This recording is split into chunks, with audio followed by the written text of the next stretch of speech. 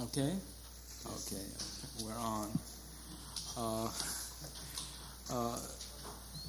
This is the third evening of, as most of you know, of a translation series that was planned to coincide with the publication of a literary handbook, a literary translator's handbook, which is now in hand at last. Last we heard about a week ago, it was on the truck. Something happened to the truck. At the first evening 3 weeks ago, we discussed changing attitudes toward literary translation in this country over the last few decades, and there was evidently, it was agreed by all involved that there's been an increasing receptivity toward literary translation in the past several decades. Last week we discussed the economics of literary translation, how one tries to ascertain and then gain the translation rights to a text. And tonight we'll talk a little more about choosing a text for translation, but mainly we'll be exploring what happens after the contract has been signed and the translator, editor, and publisher have a job to do, namely to get the book out. Our panelists tonight are on my far left. Bill Zavatsky, a translator and the editor of Sun Books, and publisher of Sun Books and Sun Magazine. On my immediate left is Ricka Lesser, a poet and translator from Swedish and German. I am Peter Glassgold, and I chair the PEN Translation Committee. On my immediate right is Marion Schedule, who is now a freelance editor. Before, for many years, she was associated with Dutton and with and with Viking and with Knopf, and she is a novelist as well. And on my far right is David Rieff, who is senior editor at Forest Strauss and Giroux. The format tonight, I'll be asking each of the panelists a question, one by one, and then the others will also respond to that same question. At the end of the panelists' involvement with questions, I will open the questions to the audience here. But I would like to ask you, first of all, to come to the mic so that your questions can be recorded, and also that the questions be as concrete and informational as possible, because the whole idea behind the series is to get important information out to working translators and would-be translators. As I said, tonight we'll be talking about how to get a book out, but the books we're talking about, literary translations, in every case we have a very peculiar situation, that we have an author, that is a translator, who is not really an author. Or is he? How much authorial responsibility ought to be expected of this perhaps quasi-author? Or should there be, in fact, no distinction between a, quote, real author and a translator? And it's against this somewhat gray area that I'll start my questions. David, how does an editor go about finding a text and choosing a translator, and in the long run, building a foreign list? Well, let me start by saying that I'm not sure that there is an increased receptivity to translation in this country. I rather think that although the smaller presses which have arisen or been revitalized in the last 15 years have done wonderful books, that still if you were actually to look, that at best you could say that translated books were holding their own, and more likely you would probably say that they were occupying a smaller share of sales, of attention, despite exceptions like, say, the Umberto Eco book.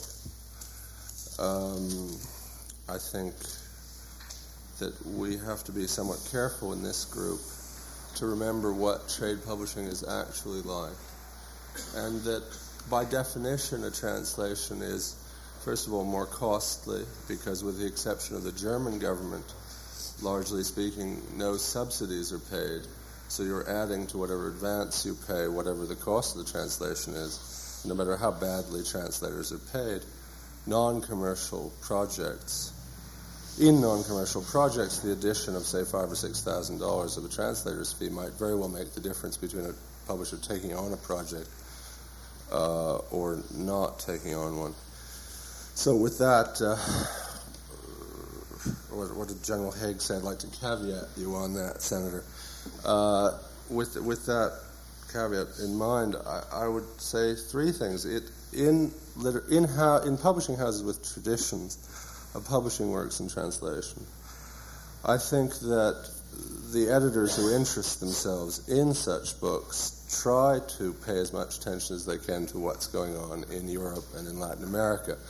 We must start out by saying that we're quite ignorant, I think, as a group, as a corporate group, about either Africa or Asia.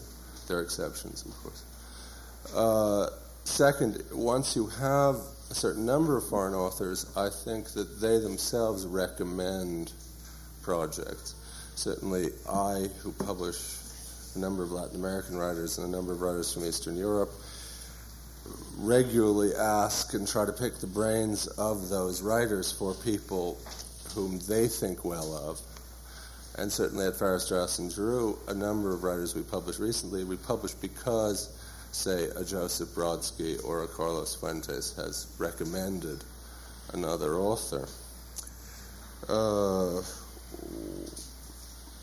The other part of the answer, at least from where I work, is that there are a certain number of translators in New York who are, in some sense, emissaries or propagandists for the language or culture from which they translate.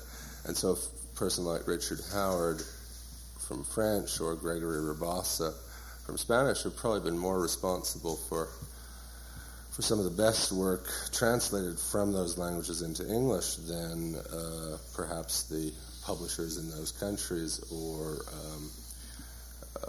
the editors in question. Do any of you have any, well, first of all, is there anybody care to caveat the caveat? And if not, to respond to the rest of the general question about how one finds a text and chooses a translator and in the long run builds a foreign list. Well, I say that it happens very rarely that a translator will submit a project for translation. And even if it comes kind of from out of the arena that David mentioned, it probably will be vetted by those same people. In other words, they serve as kind of an advisory board. Translators that you've used, authors that you've done translations from, you go back to them for their advice. Let me ask Rika, how have publishers found you? It happens in different ways. I did want to caveat part of the caveat because it isn't simply not true that the Germans are the only foreign government to subsidize The only reliable foreign government. They're the only people who actually pay. It's true that others solicit your recommendations for subsidy, but then you wait years and years, for example, from the Italians or the French to actually get the money. The Scandinavian countries operate in a different way. No, it's absolutely true. If you're talking, that's true, sure. But Scandinavia, as you know, is very underrepresented and perhaps less real to us than it should be. Perhaps it is.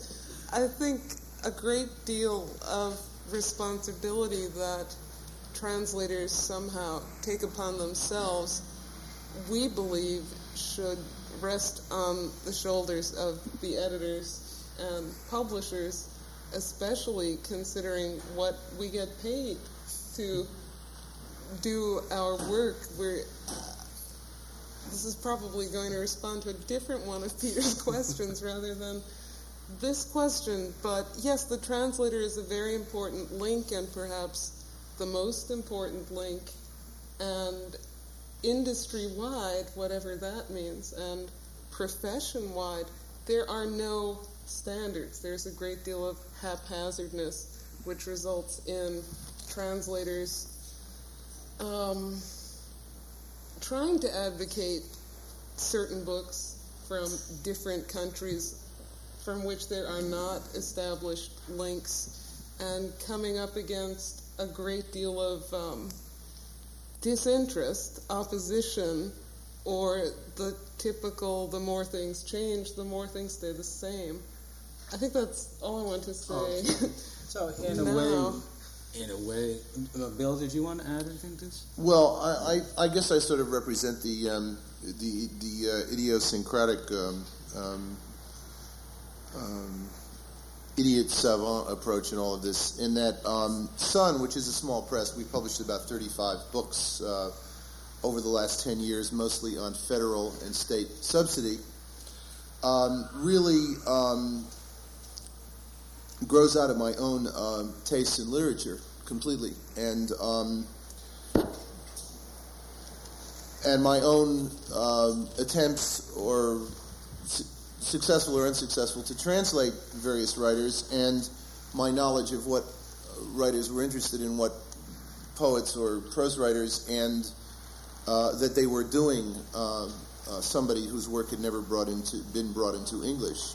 For example, there's a lot of writers had translated numerous of Max Jacob's prose poems, but nobody somehow had ever gathered these things up into a book. And a poet named Michael Brownstein, poet and fiction writer, undertook to do this. And somehow, I knew Michael, and we connected, and so that became a book. And I was very happy to do that, because I think Jacob's work is only beginning to be Englished, and in another couple of years we're going to do a selected prose of Max Jacob, which will draw on a lot of wonderful texts, including some unpublished manuscript. Blindly out of the mail, I had come to me a wonderful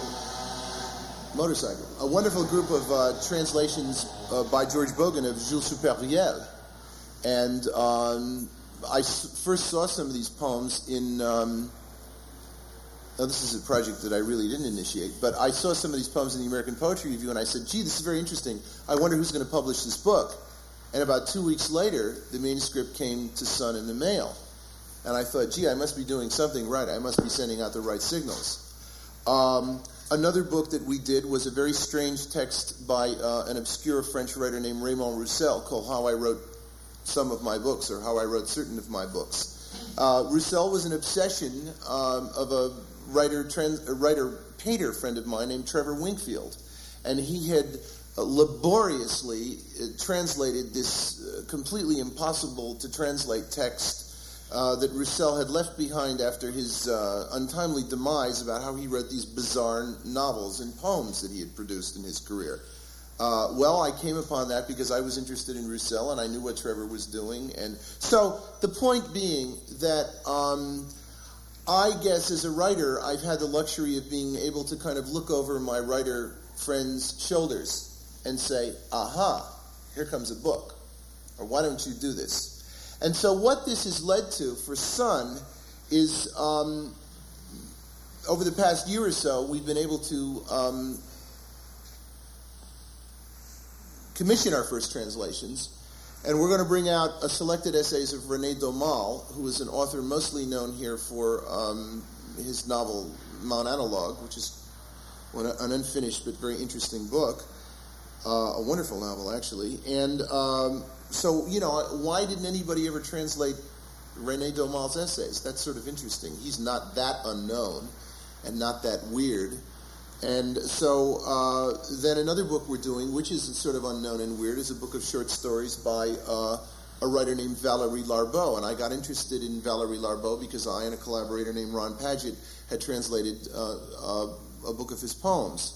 And I wanted to see more Larbaud in English. So I found a young woman from Barnard who was very talented and said, "Can you do these?" And she loved the book and she did it. And what this is finally leading to, and I think I hope and think that it will be a very interesting event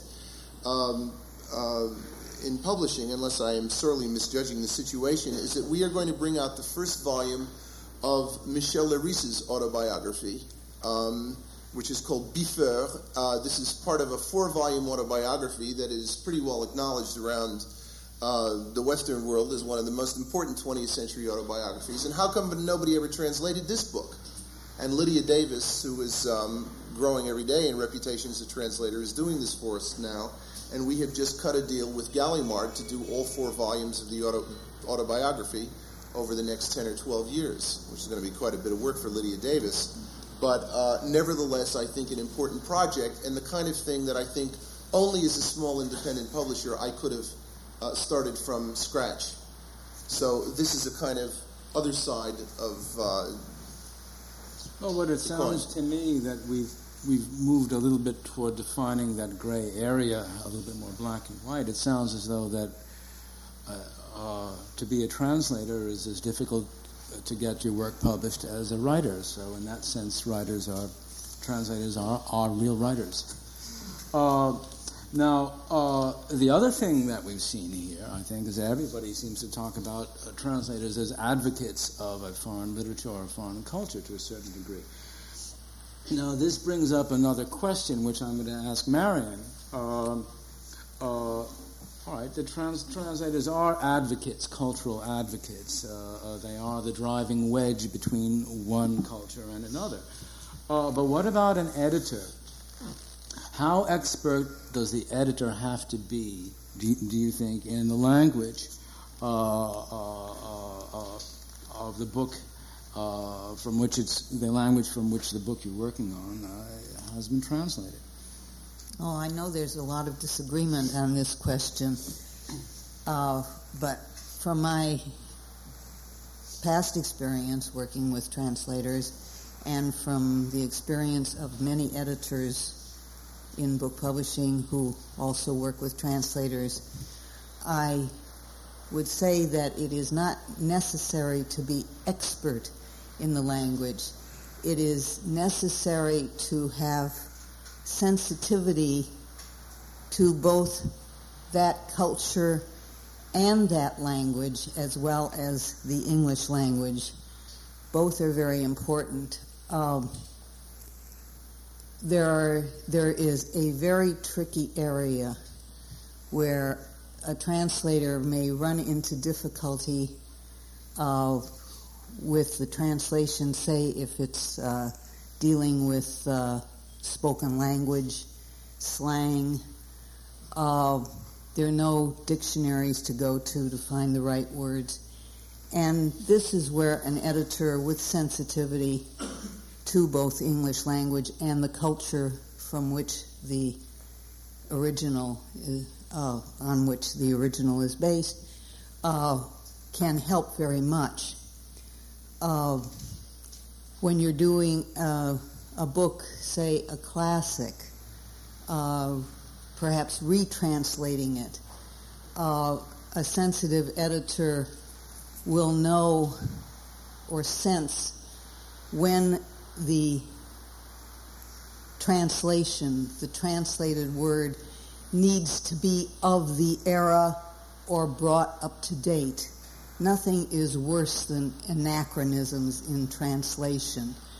And a sensitive editor, again, can help the translator spot those anachronisms.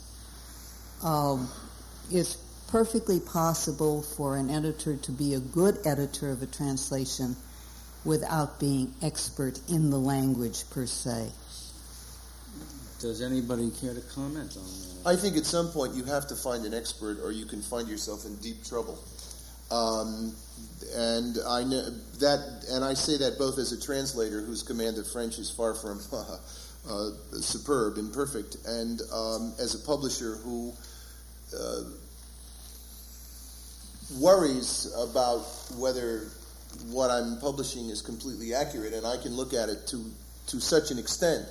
And then I really feel I have to turn it over to somebody who not only knows that author, but who knows the language, if not as a second language or a first language, can really deliver some sort of expert opinion on this. So I really feel that, and I think we wouldn't disagree here, that somebody has to come in and say, wait a minute, this doesn't mean horse. It means bench. Well, the entire novel is based, Right. So, who is this expert?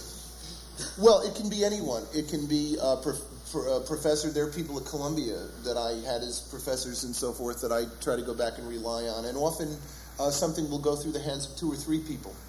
In other words, your expert are you asking the expert to vet the text? Or does it go beyond it? Which text? Vet the text. Vet that text. Vet the translation.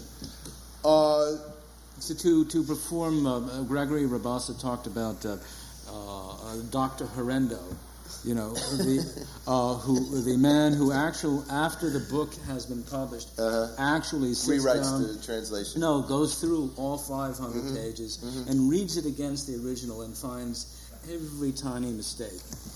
Now, do you hire Dr. Horrendo? Is he here?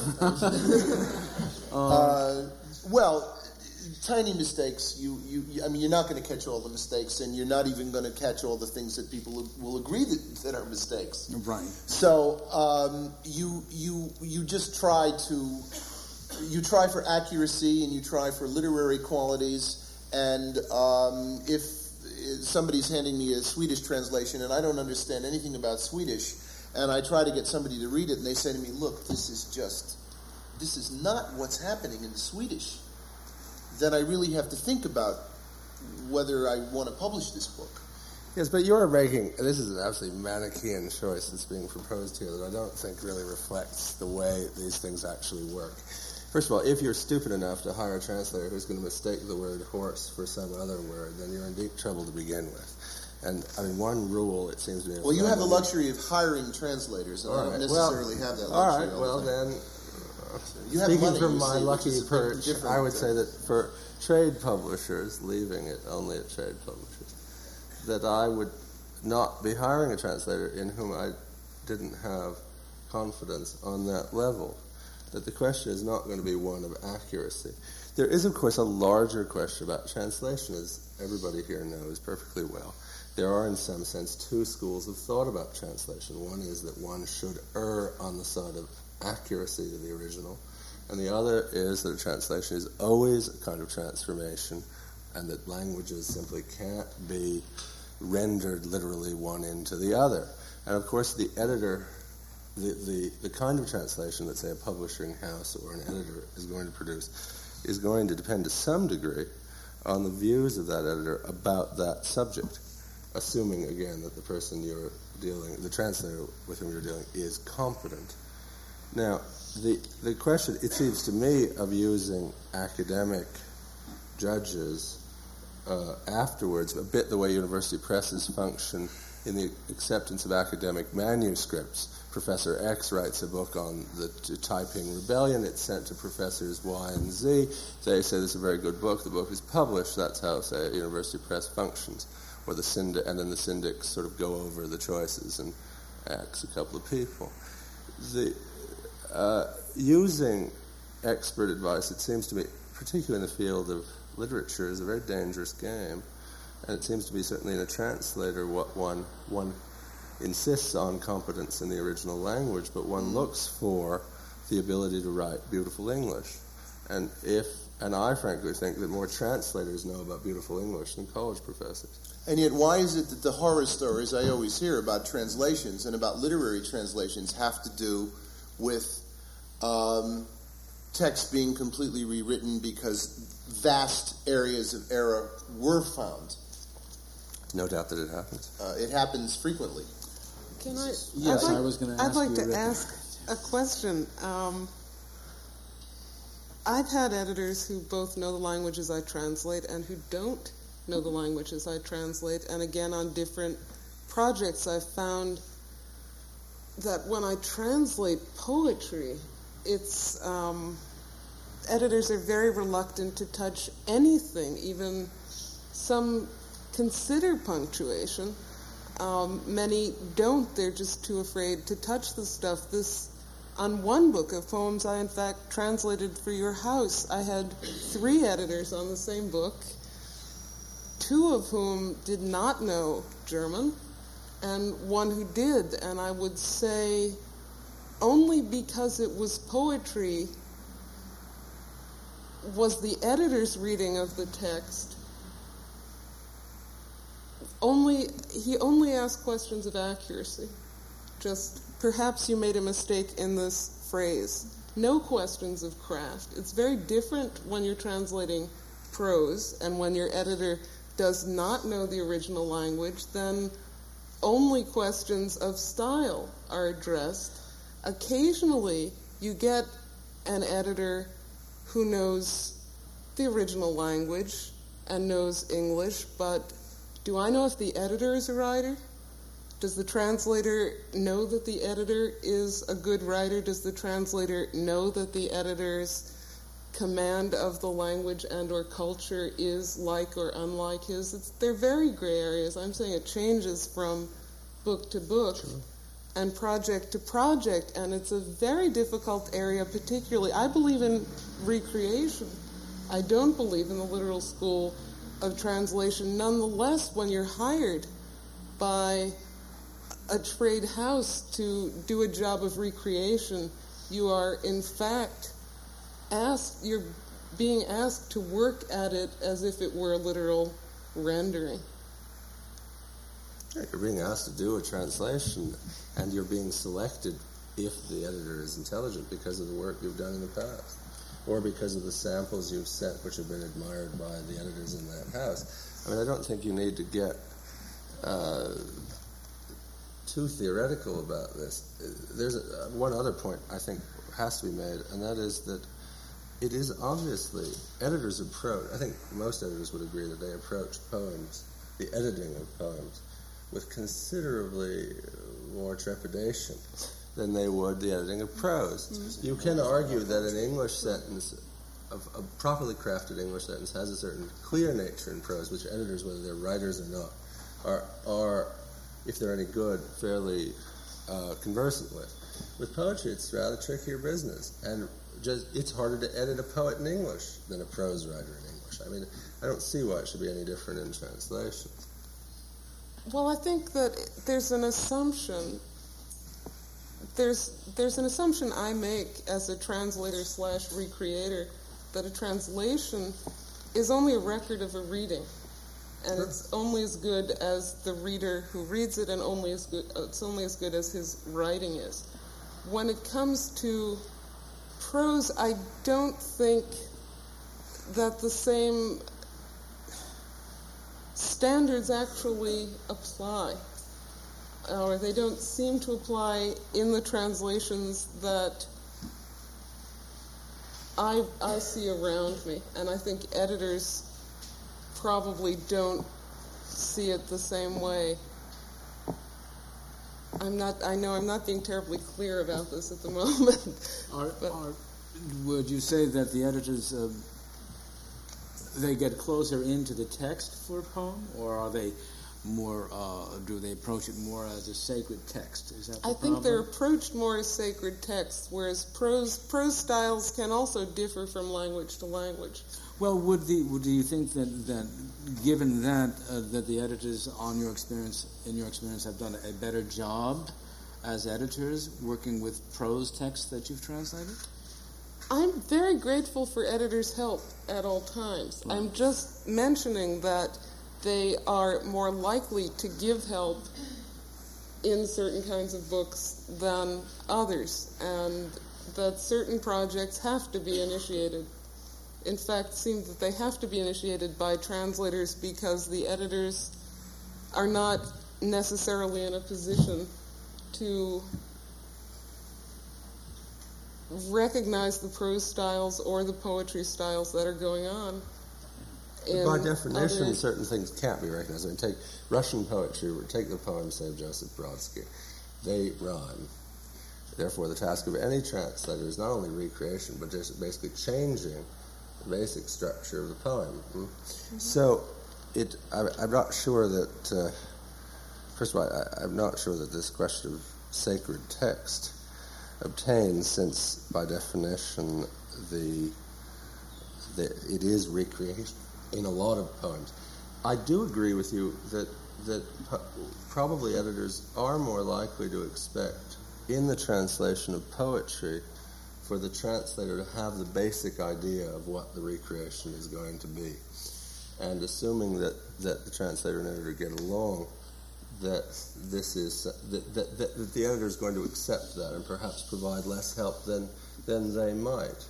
But the only thing about what you said that worries me is when you're talking about editors, depending the question of how good a writer the editor is. By definition, editors are, in the famous phrase, blocked writers, and therefore don't write.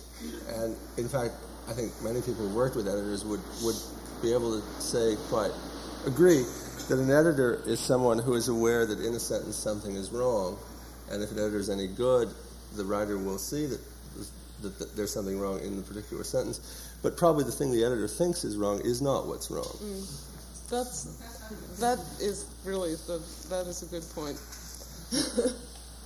Gregory Rabassa said in the first session that if there's something wrong with the translation, you don't need the original. It will show itself in the text itself. It will jump out at you, and your editor's instinct, whatever that is, will tell you. Marion, have you edited poetry as well as yes? Have you found the approach had to be different? Yes, it is, because in essence, the translator of a poem has to be a poet himself or herself, and the editor is not a poet. And when you're dealing with what, in essence, is another whole new creative act, which is what translating poetry is, you're not going to question the second creative act of the translators unless there's something, again, that strikes you as obviously wrong, that is so far from the spirit of the original that warning signs go up immediately.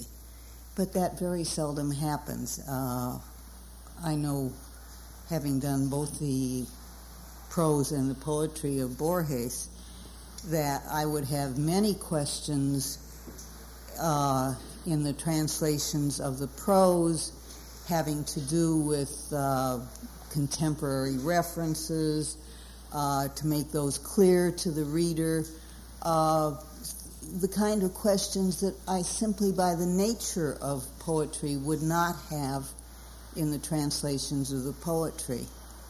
Whole book of poems, I might have 3 or 4 questions, whereas a book of short stories, I might have 50 or 60 questions. So it differs markedly. Bill, do you have any... Well, I just think that most editors don't... They're like high school teachers in a certain way in respect to poetry. They don't know much about it. And they are terrified and in awe of it. And that it leads to a hands-off approach. And, ask yourself, in a given major publishing house, how many people are known in that house as the person who does poetry? One person in an entire major publishing house? Or are there more, but they simply don't get to do it and want? So I think that in itself, that statistic is in itself is some kind of, and I'm not necessarily talking about a more literary house such as Farrar Straus, but if that much poetry is not being published by the major houses, then how are there going to be all these skilled people waiting around to fall upon these manuscripts and go to work on them? So I just don't think they're there. And I think, in fact, the entire thrust of the way we educate people to read and appreciate poetry in this society leads to a terror of poetry. And as someone who's worked in the writing in the schools programs for about 15 years, I see this beginning to happen in the third grade. Both the teachers and the kids are terrified by Shakespeare by the time they get to be sophomores. You get to the sophomore year in high school. So I don't think it's strange that this is reflected in how poetry is edited and finally published in this country. And of course, this goes for translations as well. Excuse me. Poetry is not published in most trade publishers because it loses vast amounts of money.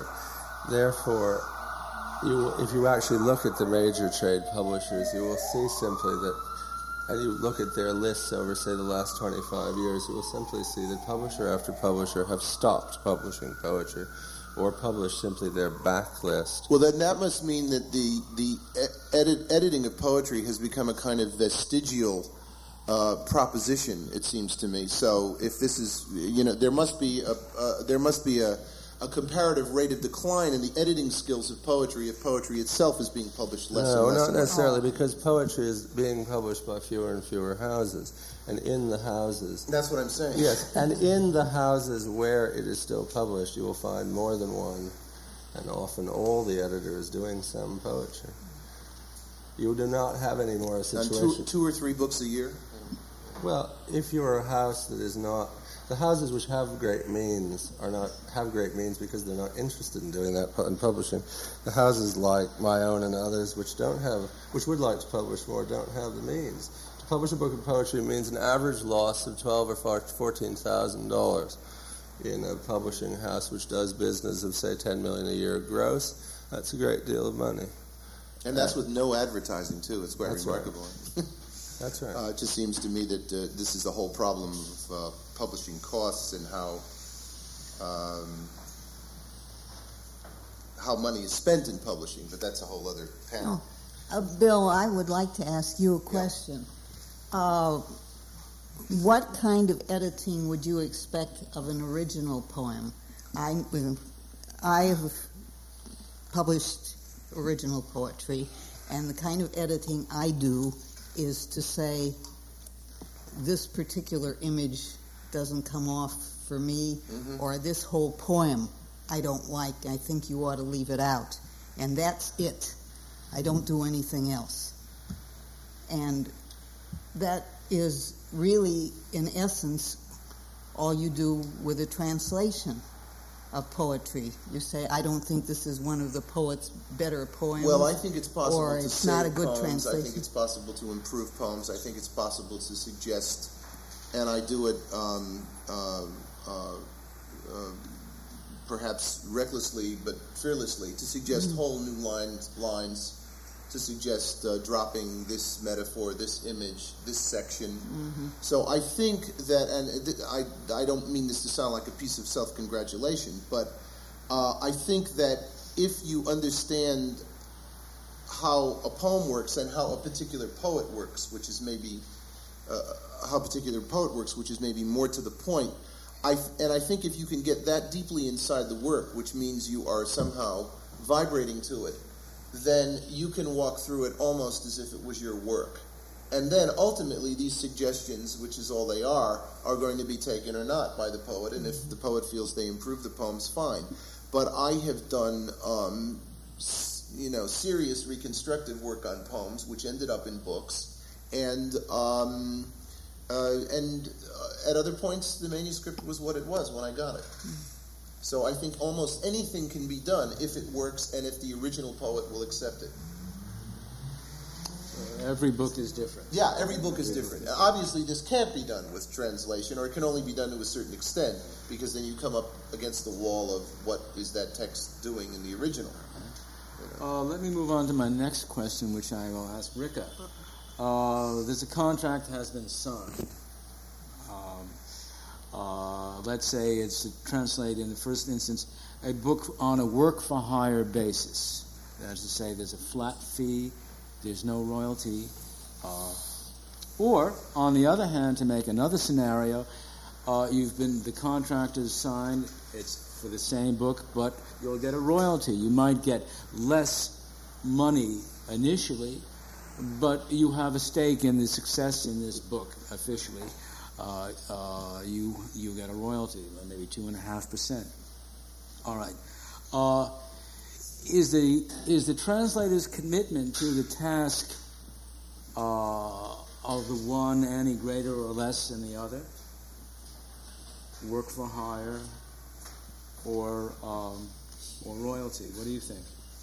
How do you feel about it?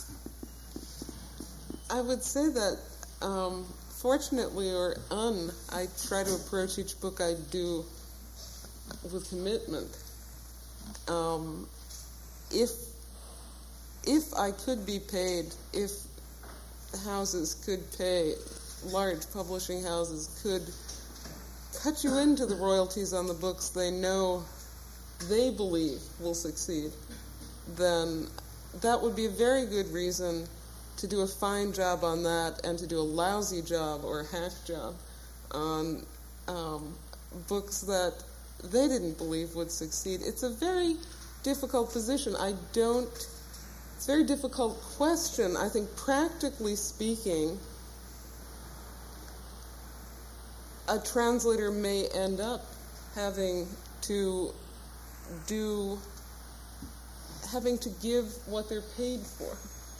That is, whether it's a high fee or whether it's a royalty is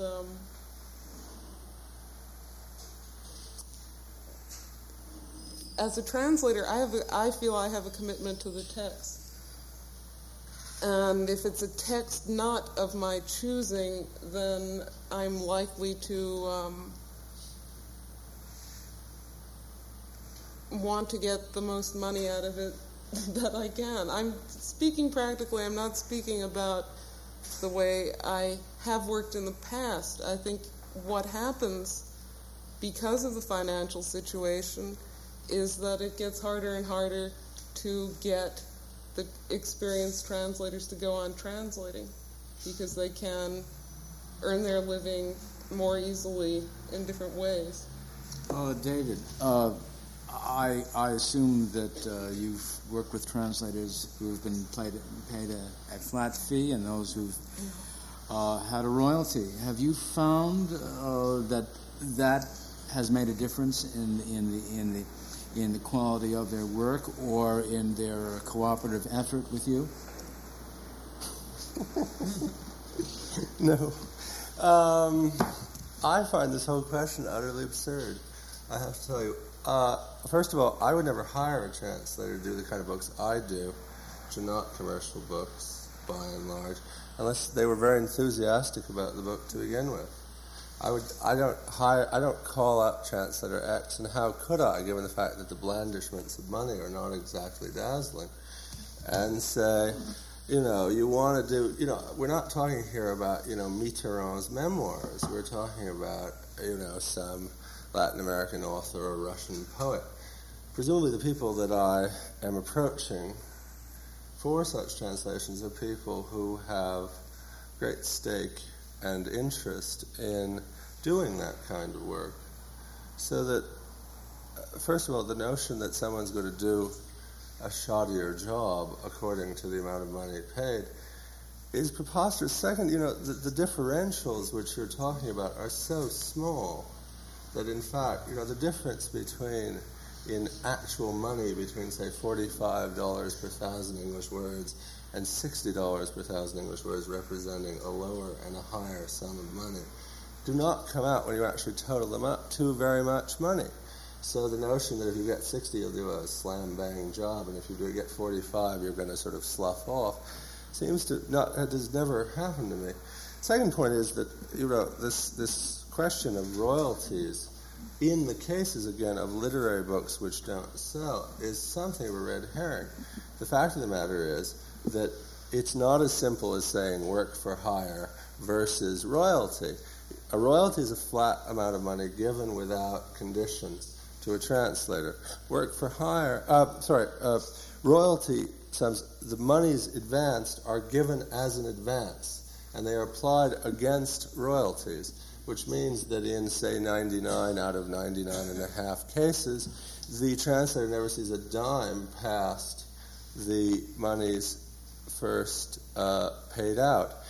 That is the reason why a lot of good translators, sort of senior translators, continue to accept and even prefer, Ralph Mannheim is an obvious example, work for hire arrangements because on the sort of take the money and run principle.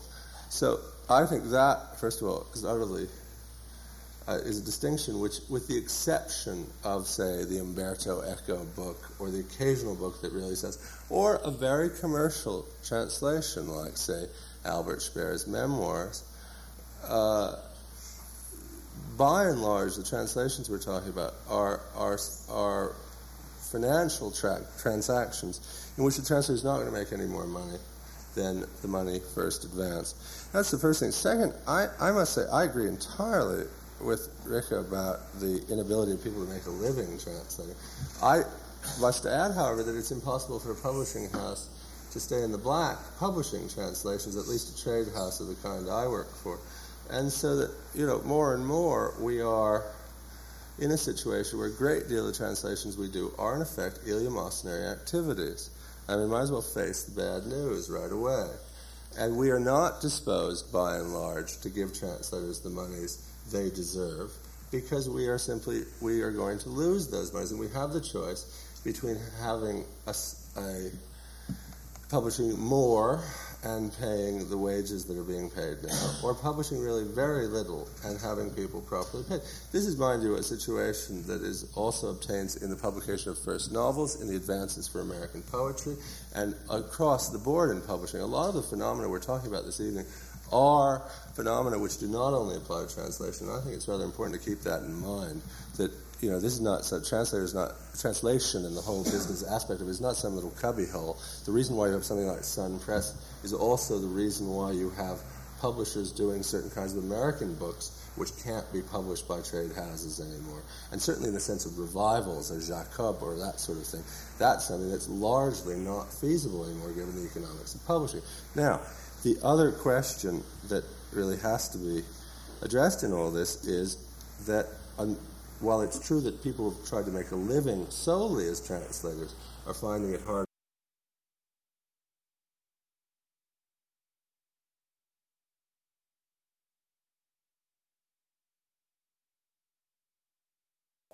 or Barth or any number of people you mentioned, people who are very well known. The same is true of translators. Alfred McAdam at Columbia, who very well-known translator. Gregory Rabassa teaches at the City University. He doesn't make money doing Jorge Amado and Garcia Marquez. And I think it's very, that is a situation and a development in the publishing world at the moment. Anybody have anything to add? Oh, just one short note, and that is that there is no such thing as a bargain translation. I learned from bitter experience. It often happens that you'll agree to do a translation with a British publisher, a book in translation, and the British publisher will say, I can get this translated for you very cheaply. You don't have to pay $40 or $60 1,000 words, and it's a disaster. It never fails to be a disaster. There's no such thing as a bargain translation. All right, let me move on to the final question here. It sort of pulls, I think, the various other questions and the things we've been talking about together. The literary translation is a cooperative venture. Well, let me say all books are cooperative ventures. For it to be successful, for a book to come out successfully, everybody has to work together well, and one cranky production manager or a designer who's prima donna-ish will throw the whole thing off, set a bad tone about it. But once again, for translation, there are many more people involved usually You have the author, or if the author is dead, you will have scholars, experts in the author, and or the author's heirs. You'll have a translator, you'll have an editor, you'll have some of those experts we were talking about. And in the end, who is responsible for bringing the manuscript into its final publishable form? Bill, can you talk about that? Well, I think you've indicated the answer yourself, and it is all of these people.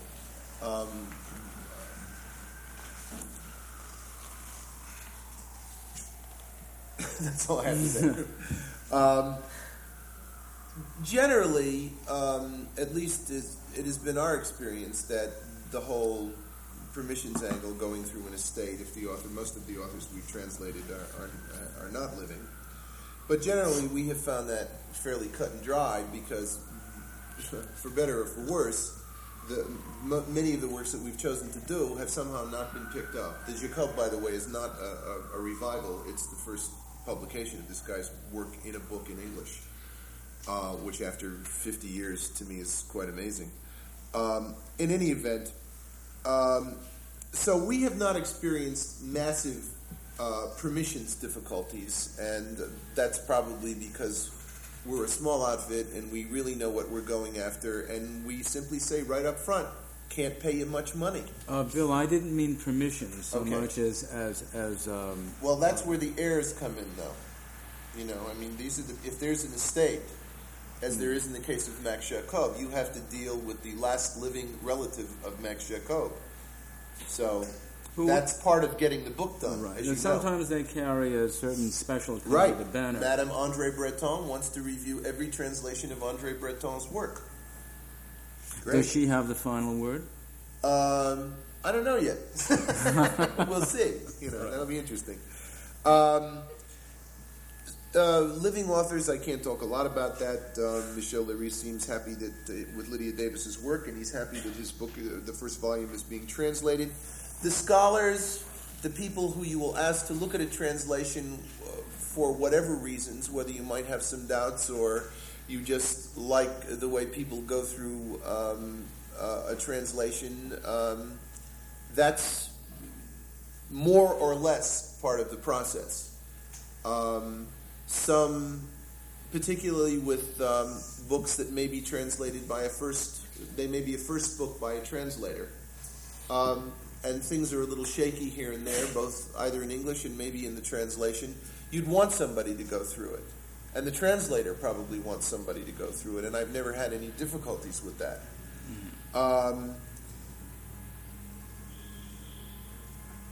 And then, finally, though, somewhere in all of this, or above all of this, or throughout all of this, there's that transaction.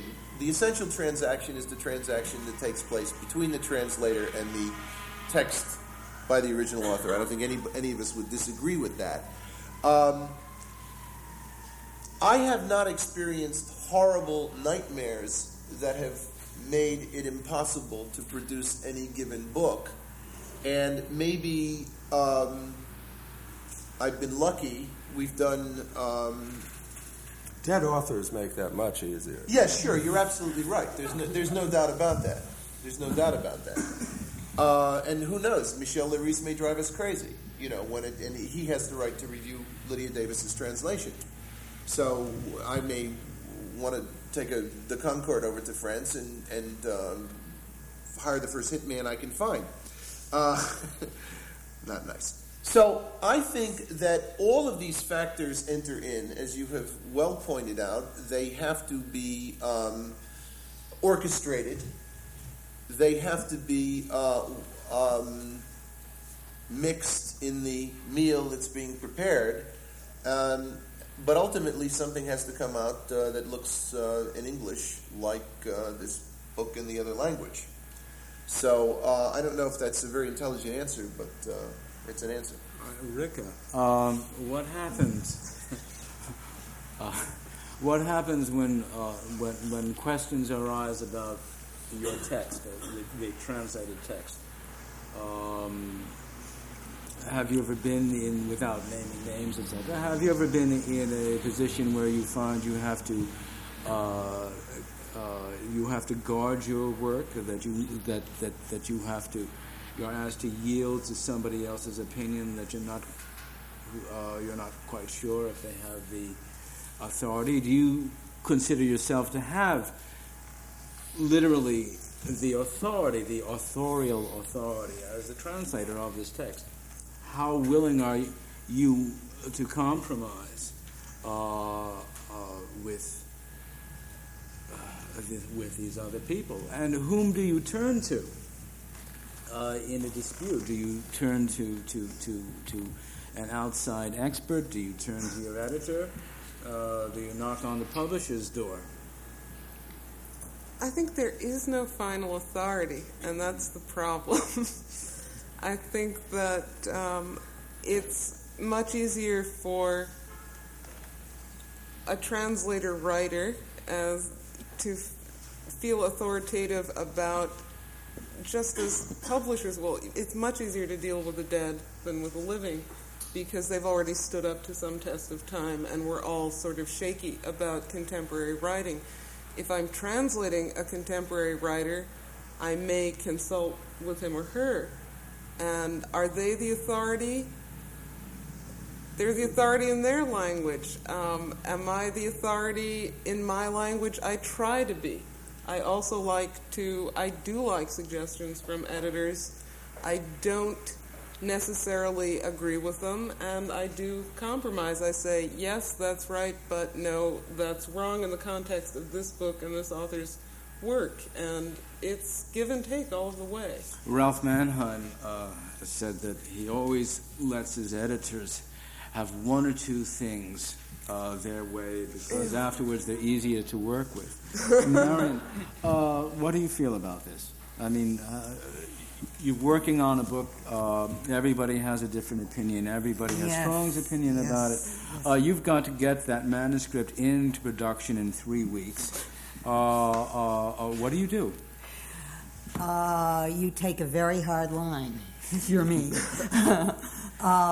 You run into this in particular when the original author is the one who has chosen the translator, and then finds that the translator the original author has chosen has come up with a translation that does not please the original author, and you're back at square one. If all other things being equal, you find it an acceptable translation, and other people at the publishing house and authorities find it an acceptable translation, unless the author wants to take back the rights to the translation and make and sue you, you'll go ahead with it, because the original author isn't always right. The original author doesn't always know what is a good translation. David, do you have anything to add to this, or any? I take a very soft line.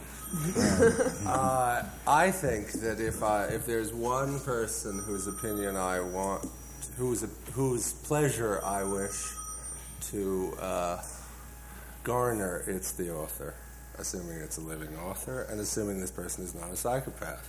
And I must say, I find it slightly bizarre that authors, at least in your formulation, are being described as utterly sort of mad cavemen and women. I think that finally the most important name on the book is the name of the author, and that is my practice with American authors, and that is certainly my practice with foreign authors. It is certainly true that means things take more time, that when they say something has to go into production in 3 weeks, you say, sorry, it's probably going to come in about 3 months. But I think that finally it is the writer, assuming the writer is interested, whose happiness I wish to secure. That does not mean that someone who thinks they speak English but in fact doesn't speak it at all is to be pandered to, but it does mean, and my experience frankly is that more authors, foreign authors, know something about the faults of their translations then complain irrationally. And that if there's fault, it tends to be with editors who want to put it through quickly and say, all right, well, this is sort of all right. Let's do it. Rather than with these writers in their various foreign countries, who I think often see quite clearly faults. And I certainly want compromise, and it's always a compromise, of course. It's a compromise between the author, the translator, and the editor. But whenever possible, I would like to ensure that compromise, even if it means getting the books out much later, and even if it means a lot of pain and distress and screaming phone calls and all the rest along the way. Do you have anything to add here about the strain of bringing out a book and bringing everything together, or everybody together? It sounds as though that actually we have two editors here who say that they feel responsible for the final text. The implication is that that you will take more time to make sure that the book is of the finished manuscript is of the quality that's necessary to be published. I didn't say I would not take more time. No, I didn't say that you didn't. Right. Right. So that in a sense that we're talking, though, in this particular instance, that it really is the editors that the translators will turn to ultimately. Do you feel that way, Rebecca, rather than the outside expert? Is the editor the compromiser? I think the editor or editors, one wishes one could, on every book, have the same editor staying at the same publishing house. That does not always happen, and books get lost.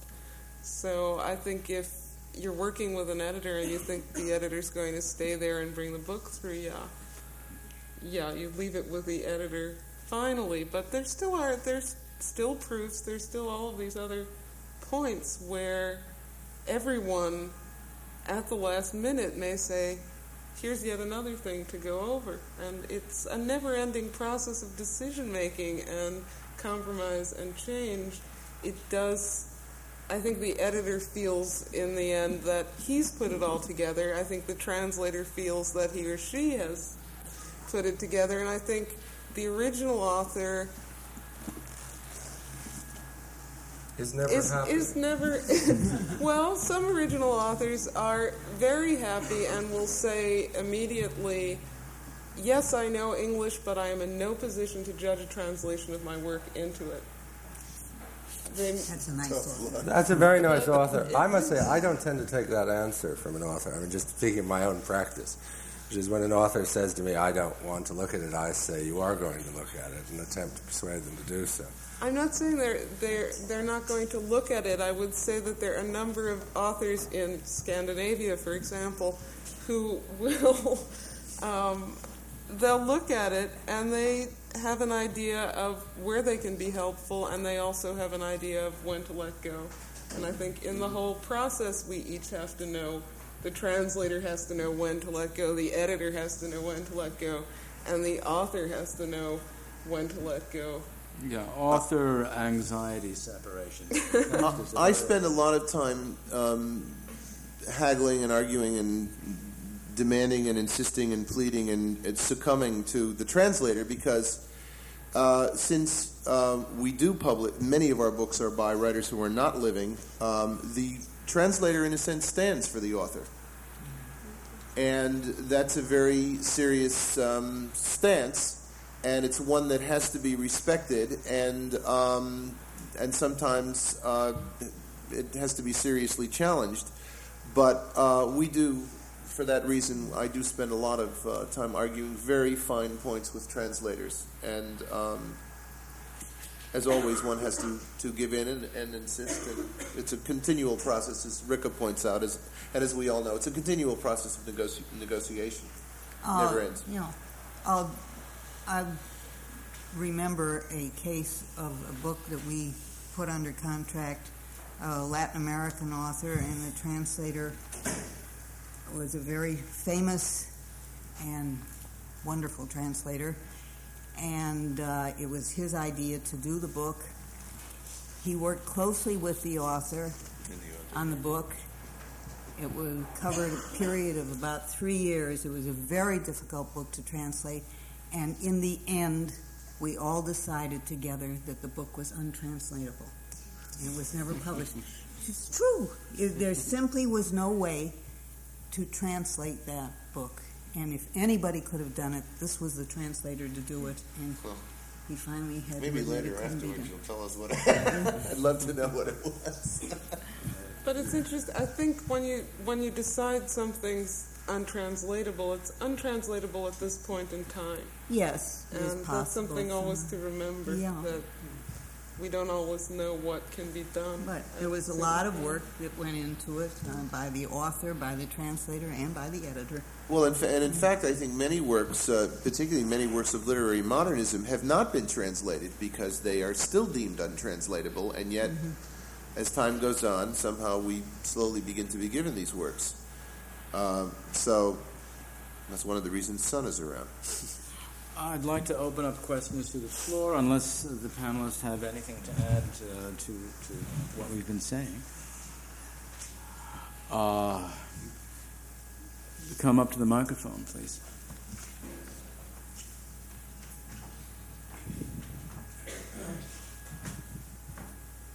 My name is Ernst van Hagen.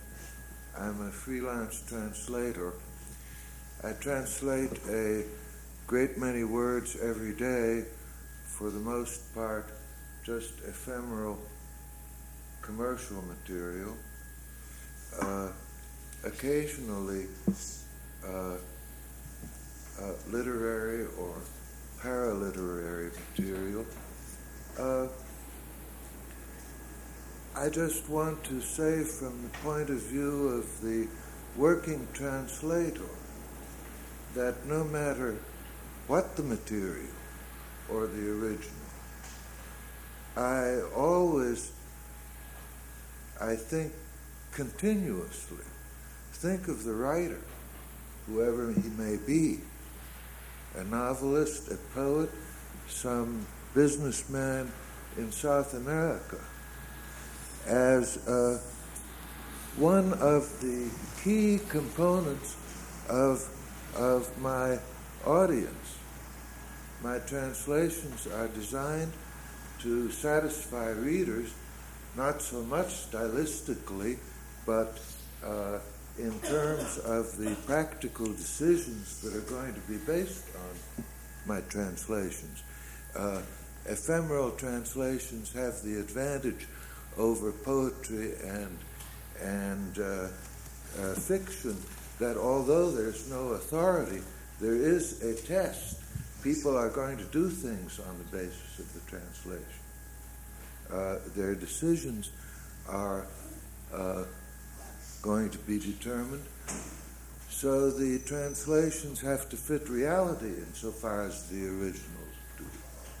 Poetry doesn't do that. Well, it does. It does in a way, except that nobody can tell by a laboratory test, whereas the translator of factual material has a laboratory. Well, I can tell you, I can give you moments in my own history as a human being where poems have changed my consciousness and led to action. I don't believe that poetry exists. Most certainly, but you can hold neither the poet nor the translator responsible for that, and that's different. So we don't. Well, I don't know. I don't think it is. Well, anyhow, I'm sorry. You wanted to make a statement. Is there a particular question, or are you just throwing? Yes. Well, in other words, a translation ought to be designed. That's an essential part of the job, I think, to satisfy an author. Now, even if, or insofar as the author doesn't know too much English, if English is what's in question. A translator has a multiple task to perform in any case, and one element of it is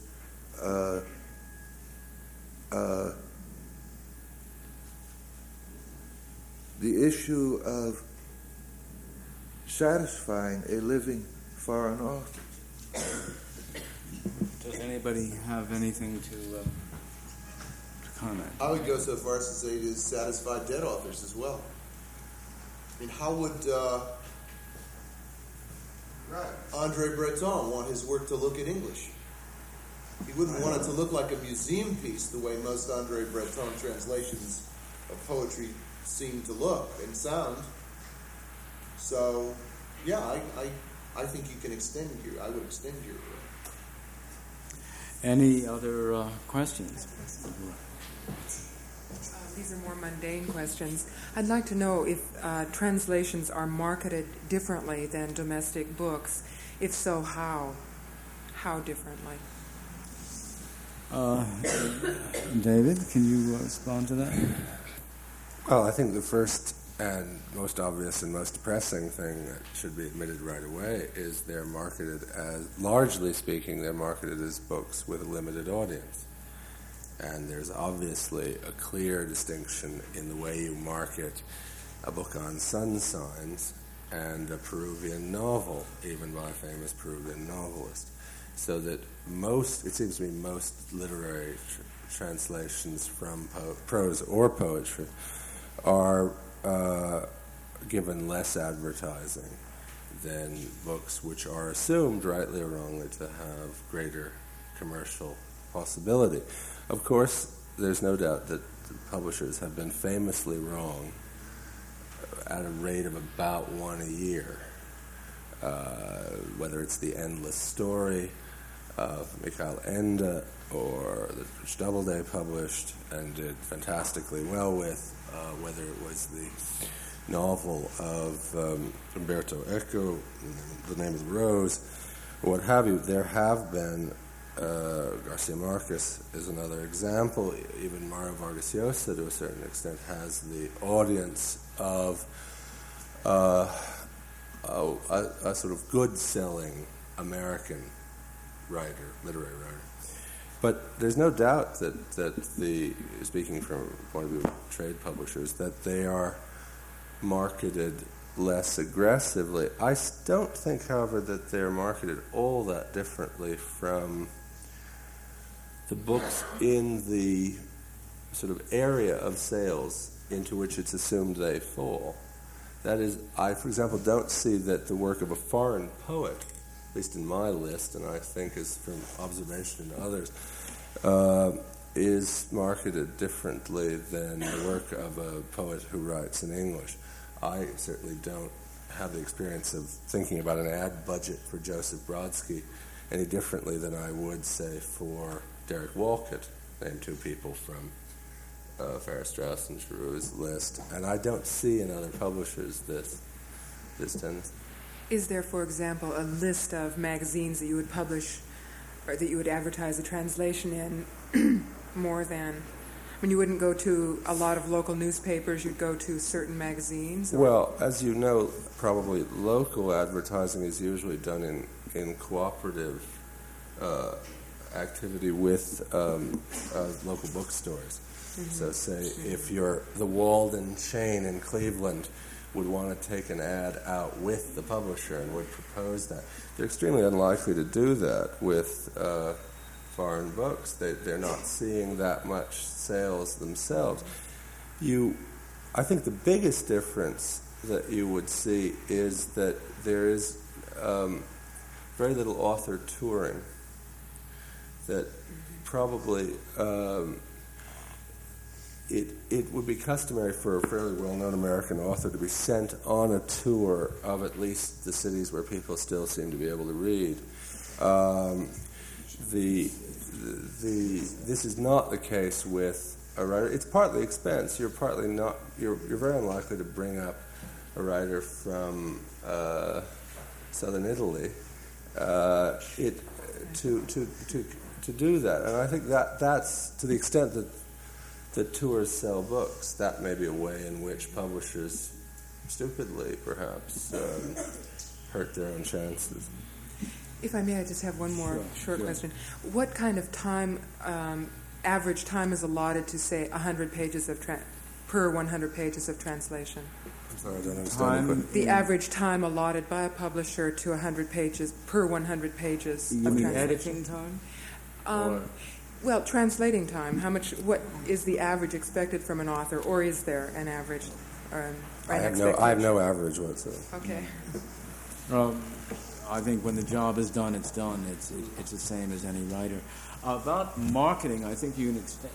Does anybody have anything to add? I could add one thing, is that ultimately books are sold in a sort of basically a one-on-one basis. It's the salesman in the bookstore with the book buyer. He's got 15 to 30 seconds to convince them to put 2 or 3 or 4 books on those shelves, and they're talking about usually 1s and 2s and 3s. Yeah. It should be pointed out, I mean, as long as we're talking grim reality, as long as I'm playing Cassandra in this particular group, it seems to me that, I should point out to you that when a salesman goes into a large bookstore, even for that matter a small one, they usually have approximately 15 minutes to show the entire list, which usually means you're flipping through a notebook as a sales representative, and you will try to get a 1 or 2 sentence handle on the book in question. Right. The bookseller has usually seen the catalog in advance and made up his or her mind how many he or she is going to take anyway. So the whole activity, to some extent, is so fast, and to some extent, you could say, aesthetically so irresponsible, that it isn't very likely that no matter how glorious the cover design is or anything else, that suddenly a place that has not sold, say, foreign books well is suddenly going to devote a window to them. Marion Schedule, about 3-4 years ago, was on a panel at the first Writers' Congress, and somebody asked you about how well translations. Is it true that translations don't sell? And I recall that you said, well, most books don't sell, and most translations don't sell as well or as badly as anything else. Any further questions from the floor? Please. I'd just like to raise the question of reviews of translated books. There may be sufficient stimulus for you to respond to, but I'd like to throw 1 or 2 thoughts in after it. When I first contemplated the business of translating a whole book, one of my recurrent nightmares was waking up one morning screaming because I imagined I'd seen my name in a review as having adequately translated something I'd spent a year slaving over. Authors feel much the same way. The whole question but with translations I've noted the dismissive adverb, particularly in something adequately translated by, the dismissive adjective in a competent translation by. And there seems to be a dilemma. The translator is not exactly in the grip of the dilemma himself, but he is, in a sense, the victim of it. Either a reviewer is chosen because he's a reviewer of the book and quite innocent of the original language, or he may have been chosen because he's probably in the professoriate, an expert on the language. And it seems to me you may lose on the deal either way. If he's innocent of the language, at the best you may get the dismissive adverb, or nothing at all, which may be good or bad. If he's an expert, I've often felt that he has a kind of self-esteem, vested interest in savaging the translation. Otherwise, he's not doing what he's paid for. But I'd just like your reactions to some of those thoughts. Anybody have any immediate reaction? Well, I think they're good points, yes, I've noted that phrase "adequately translated" or competent translation by. Competent means just basic English grammar and syntax. There's certainly no prizes being passed out. I think it's, and of course you can't imagine a reviewer for the New York Times going, line by line to the translation to figure out whether this is an adequate translation or not. I'm sure it just doesn't happen. And unless, as you say, a professor gets a hold of it, and then it could be another. Also, there was, I'm trying to remember exactly what book it was, but the translation was attacked and no examples were given of what was wrong with the translation. This was French translation of recent vintage. And then you get into the area of really what are variant readings in the interpretation that the translator has to have the ability to interpret that the translator can't be deprived of. And these often become the arena for endless drubbings of the translator, when in fact, if the translator had an opportunity to defend the readings, in many cases, it would all come out even. So I think this is a very good consciousness, for me, it's a very good consciousness-raising point to maybe we should all send letters the next time we see the phrase adequate translation appear in the New York Times Book Review or elsewhere, and ask just what kind of sloppy editing this is and what does this mean. So maybe, it's kind of like... I wouldn't wait for Mike Levitas to answer you on that. Yeah, well, you could do that. That would be interesting. I'd like to say something. To be fair to book reviewers, and then I'll be unfair to book reviewers. First, to be fair to book reviewers, translators and writers' organizations in the past couple of decades have put continual pressure for translators' names to be mentioned and something to be said by the book reviewers that it is in fact a translation. Mm-hmm. And so the reviewers feel they have to say something, but they don't know what to say. But they know they have to say something because otherwise they'll be taken apart for not saying anything. To be perhaps unfair to book reviewers or to speak honestly about book reviewing, if they are going to say something, it's easier to say something bad about a book as a book reviewer than to praise it. You can write a very entertaining review by, as you say, savaging something. You'll write a very boring review if you love the book, usually. And I think that the savaging of a translation is about the easiest way that they can go about it. Once again, it's Rabas's Dr. Horrendo. Picking it apart because otherwise they really have nothing to say. Can I defend reviewers? Sure. I was fair and unfair. This is really entirely unfair and quite scurrilous, actually. I think that there are a great many very good reviewers, regular reviewers, and they're ranging from, say, John Updike and the other people who review from the New Yorker to people, indeed, in the provincial press. And I think that this notion of the possibilities between being sort of Joe Palooka out there in Minneapolis, who, wouldn't know a foreign language if it bit him on the bottom, and Dr. Horrendo up there at Ivory Tower U, sort of picking at every phrase, does not in any way reflect what actually goes on in reviewing. I think people are actually reasonably well-intentioned, reasonably civilized, and trying, to the extent that they can, to do a decent job. I think that's as true of... There are a lot of bad translations, and a lot of translations that deserve savaging. It's not just the peak of some professor who is not chosen. There are also a lot of unfair reviews, as there are many unfair things. It is, again, the danger of this whole conversation, and indeed this evening, is to try to separate the act of translation or the problems of translating and the publication of translations from the general question of publishing books or writing books in America. Indeed, it is always easier to write a bad review than write a good one. That's absolutely true. But it's just as true of reviewing a first novel by an American writer as it is of reviewing a translation. The one thing that you said that I thought was absolutely correct, and which is it seems to me the more interesting part of the subject matter, is that the translation or the act of translation has, I think, in the mind of reviewers, largely been a sort of transparent activity.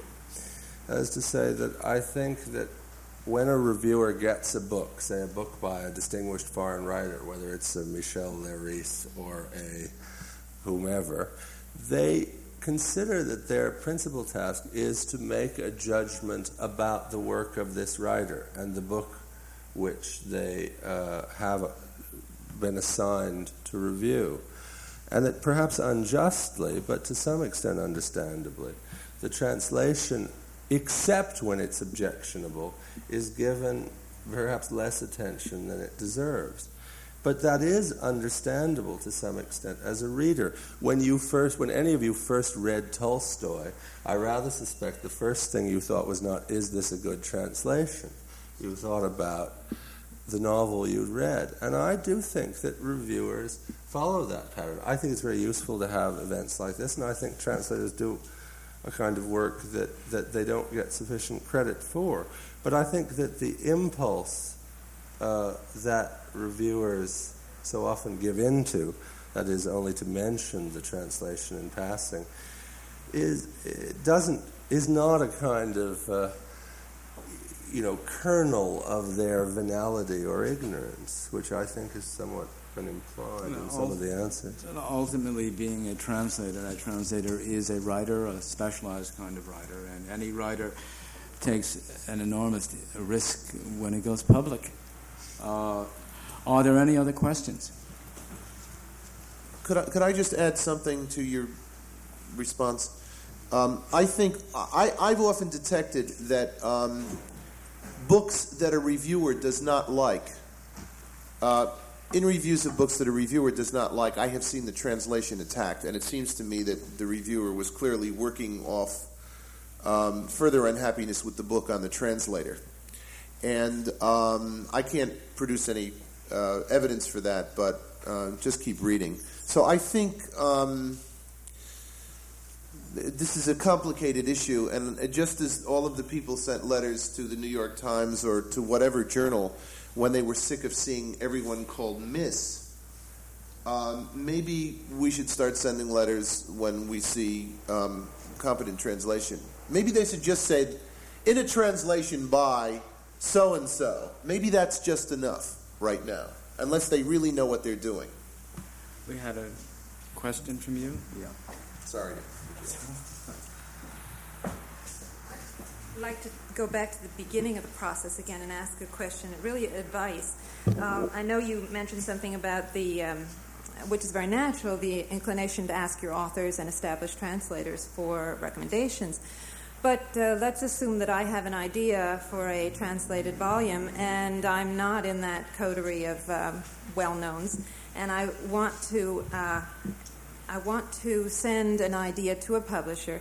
How much should I describe? How much should I send?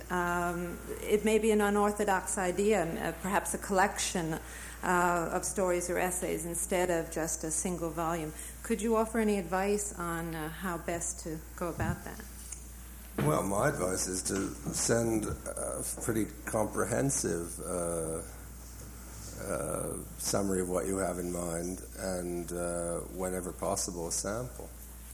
Because obviously one of the reasons that editors of my acquaintance, at any rate, tend to deal with people they already know is they already are sure of the quality of the translation. If you obviously you can do it in a two-stage procedure, which may be the most efficient, which is to say, are you interested in, I don't know, the collected stories of Silvino Campo, to name a project that's been making the rounds in New York publishing for about the last 40 years.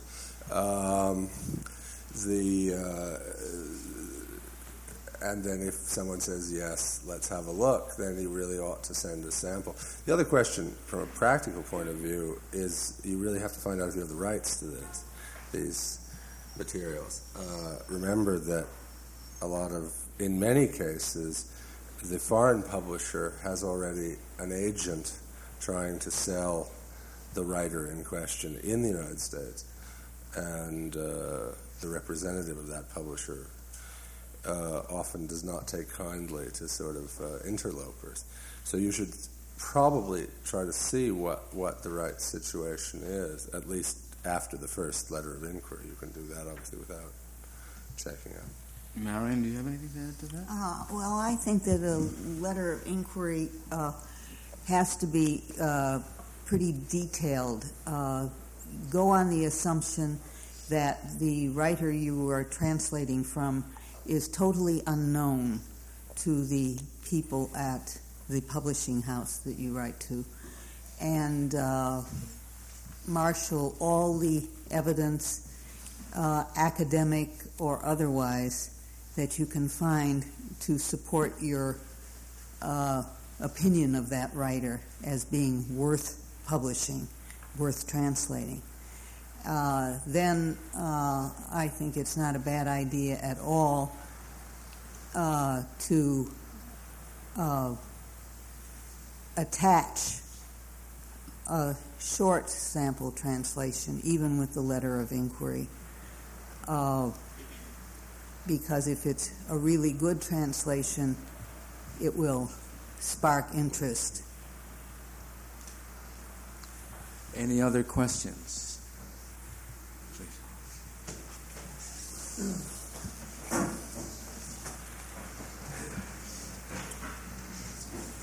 I think we all agree that the ideal translation is invisible and that the translator is transparent. And I think most publishers... Wait a minute. I don't. No, really? No. I think in general, the feeling has been that publishers would like to have a book they can sell as if it were being read in the original language. And I haven't had a chance to read all this so far, read what the latest idea is, but what's the current stand on how much should a translator insist on his names being included in all advertising on the paper, cover, and so forth, in addition to the title page and the copyright page? I remember that in general, my experience with publishers has been that they would rather not have a mention of the fact that the book is... Any mention of the translation, even if it's positive, draws attention to the fact that you're not reading the author in the original. And I think, for example, in the review of the Sartre diaries that we had in the Times, wasn't it last Sunday, the fact that there was no mention of the translation probably reassured people. It meant that they were reading, that if they bought the book, they would be getting Sartre in a sort of direct, unadulterated version. But the translation the translator is mentioned in the headline. In the headline, yes. Yeah. I think now that has been established, that in any review you will get it in the summary of the thing. But I remember the first book I translated, I was very relieved to see that there was a mention effortlessly translated by. That was very ironic to me because it hadn't been at all effortless. And yet, if there were any mention at all, it's good that it was a positive and not adequately or competently or inadequately translated by. But I think in general, my experience with publishers has been that they'd rather not have any attention brought to the fact,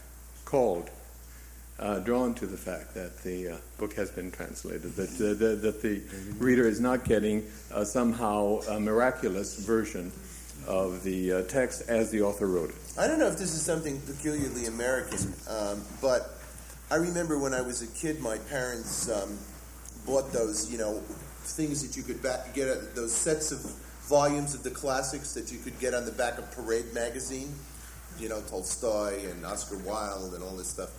And none happy of those couple. books. I'm sorry? No, just the couple seemed odd too. None of those books were ever presented as being a translation. Oscar Wilde was. I thought that well, there was Chekhov, on and on and on. So I thought for years that that everybody wrote in English, and I think there's something of that in this impulse that there's some kind of American paranoia, xenophobia, if you will. I remember also thinking that Jules Verne was Jules Verne. You're shaking your head, so I can't be completely crazy. I remember when I found out that Jules Verne was French, I was absolutely astounded. So I think that, and how did all this stuff get into English anyhow? And maybe that's when I first began to think that things got translated. So I think that there's some kind of wacky connection that I'm making here that there is an impulse, I think, to erase the identity of the translator. And on all of our books and whatever advertising we do, which we can't do a lot of because we don't have much money, but the translator's name is always up front. So people should know that.